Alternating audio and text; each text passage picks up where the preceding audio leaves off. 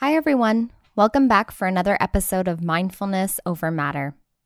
This week, we are going to continue exploring mindfulness interventions that can help you cope with symptoms of anxiety, depression, as well as distressing thoughts and feelings.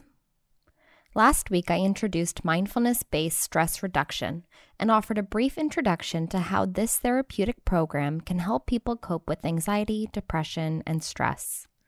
We also practiced mindfulness exercises where we played with shifting our attention from focus to awareness.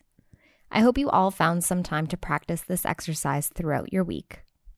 This week, we are going to continue exploring mindfulness interventions and strategies that you can implement into your life if you find yourself living with anxiety or depression. Even if you do not have a diagnosis or display the typical symptoms of depression or anxiety, it is likely that many of us still battle difficult and distressing thoughts, feelings, and sensations on a daily basis. These exercises are available and helpful for everyone. I wonder how many of you experience living with an inner critic, an internal dialogue or voice which typically appears as your own, but has likely been influenced by external factors throughout the course of your life. This voice is usually quick to judge what you do, say, or feel. Often it's negative, harsh, critical, and it usually makes us feel worse about ourselves, unworthy, or even flawed. Many of us are continually harassed by an inner judge who is merciless, nitpicking, demanding, and always seems to be on alert. It can make us feel or think that something is fundamentally wrong with us, that we're weak or hopeless, and many of us struggle to control and fix what we feel like is basically a flawed self. Through my work as a psychotherapist and mindfulness and meditation practitioner, I have worked with and learned from many clients who experience and live with psychological distress due to a sense of perceived unworthiness. It's as if many of us live in a trance under the control of this inner critic who has led us to believe that we should act, think, and feel a certain way. And if we somehow do not measure up to this convoluted and impossible standard, we are somehow less than and proceed to beat ourselves up for it. But there is a way out of this toxic relationship many of us unknowingly have with ourselves, and that is through practicing mindfulness and self-compassion. In order for us to truly move past the power and influence of the inner critic, we must engage in self-compassion, which depends on honest, direct contact with our own vulnerability. Compassion can fully blossom when we actively offer care and love to ourselves and others. To help you address feelings of insecurity and unworthiness, there is a meditation, or rather an exercise, called RAIN, or RAIN, an easy-to-remember tool that can help you deal with distressing symptoms, thoughts, feelings, and sensations. The acronym RAIN, first coined about 20 years ago by Michelle McDonald, has 4 simple steps. R for recognize what is going on. A, allow the experience to be there, just as it is. I, investigate with kindness. N, natural awareness, which comes from not identifying with the experience. These 4 steps encourage us not to be so hard on ourselves whenever we experience challenging thoughts and feelings. Let's break down each section a little in more detail. R stands for recognizing. This means consciously acknowledging in any given moment the thoughts, feelings, and behaviors that are affecting you. The first step out of the trance of unworthiness and insecurity is by simply recognizing that we are stuck in old patterns and ways of thinking. Here, it is key to recognize how you might be living under the influence of painfully constricting beliefs, emotions, and physical sensations. Some signs that you might find it challenging to recognize these unhelpful influences include the presence of a critical inner voice, feelings of shame or fear, anxiety, or the weight of depression. It is important to note that different people respond to a sense of unworthiness in different ways. Some of us might distract ourselves by staying busy. Some may try very hard to prove themselves as valuable. Others might be terrified of failure. And some of us may become so discouraged or even paralyzed to do anything at all.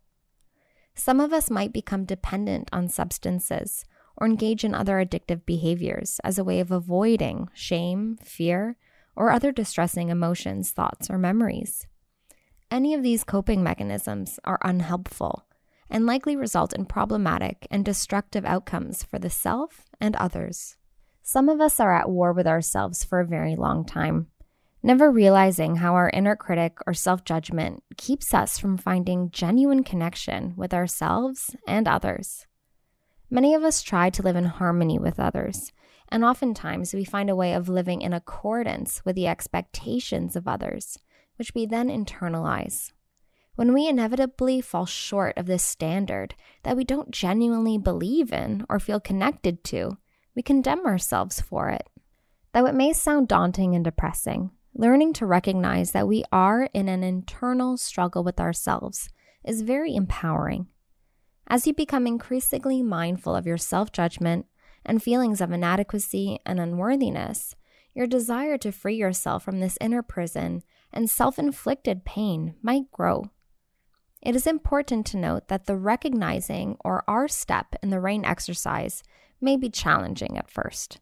However, therapy is an excellent way to help you begin to recognize the beliefs, memories, and influences that have shaped your present patterns, feelings, thoughts, and behaviors, as well as your inner critic.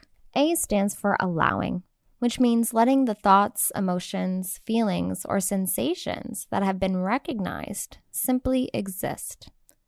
Typically, when we have a difficult experience, we react in one of three ways: judgment, numbing our feelings, or distracting ourselves completely.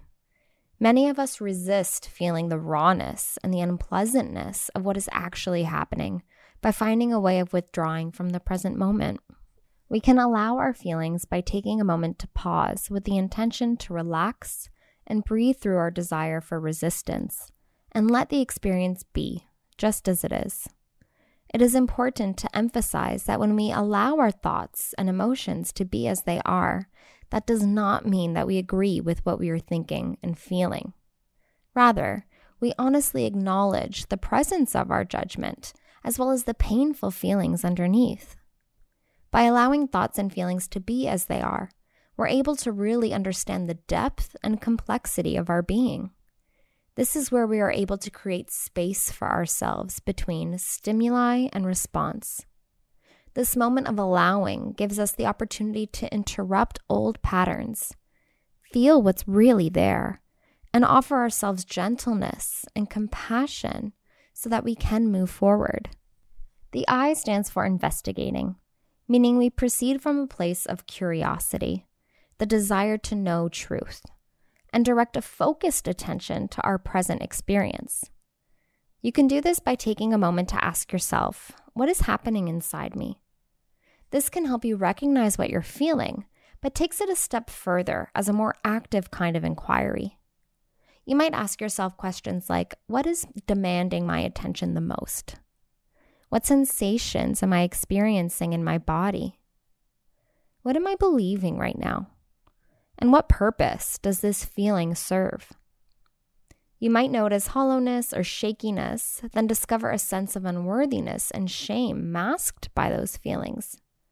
Unless you bring these thoughts, feelings, and sensations into awareness, your unconscious beliefs and emotions will control your experience and perpetuate your identification with a limited version of yourself. According to Tara Brach, when we behave in hurtful, reactive ways, it's because we're caught in some kind of painful trap. The more we investigate the source of our suffering, the more we cultivate a compassionate heart towards ourselves and others. Compassion arises naturally when we mindfully contact our suffering and respond with care. As you practice the RAIN exercise, see which intentional gesture of kindness most helps you soften or open your heart. Many people find healing by gently placing a hand on the heart or their cheek, by gently telling themselves a message of care, or by visualizing being showered in warm, radiant light.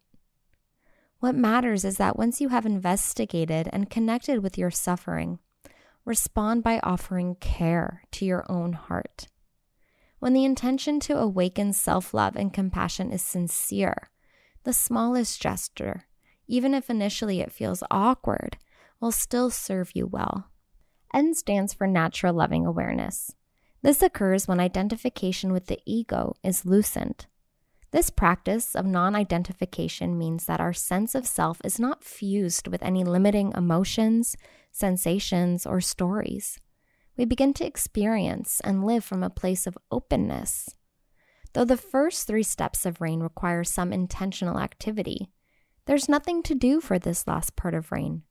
You can simply rest in natural awareness. To quote Tara Brach, RAIN is a practice for life, meeting our doubts and fears with a healing presence. Each time you are willing to slow down and recognize, oh, this is the trance of unworthiness. This is fear. This is hurt. This is judgment. You are poised to decondition the old habits and limiting self-beliefs that imprison you. Gradually, you'll experience natural loving awareness as the truth of who you are, more than any story you ever told yourself about being not good enough or basically flawed. We each have the conditioning to live for long stretches of time, imprisoned by a sense of deficiency, cut off from realizing our intrinsic intelligence, aliveness, and love. The greatest blessing we can give ourselves is to recognize the pain of this trance and regularly offer a cleansing rain of self-compassion to our awakening hearts. I hope you found this week's episode of Mindfulness Over Matter helpful. For this week's mindfulness challenge, I encourage you to practice the RAIN exercise and see if it makes a difference. Thank you so much for listening, and I look forward to next week.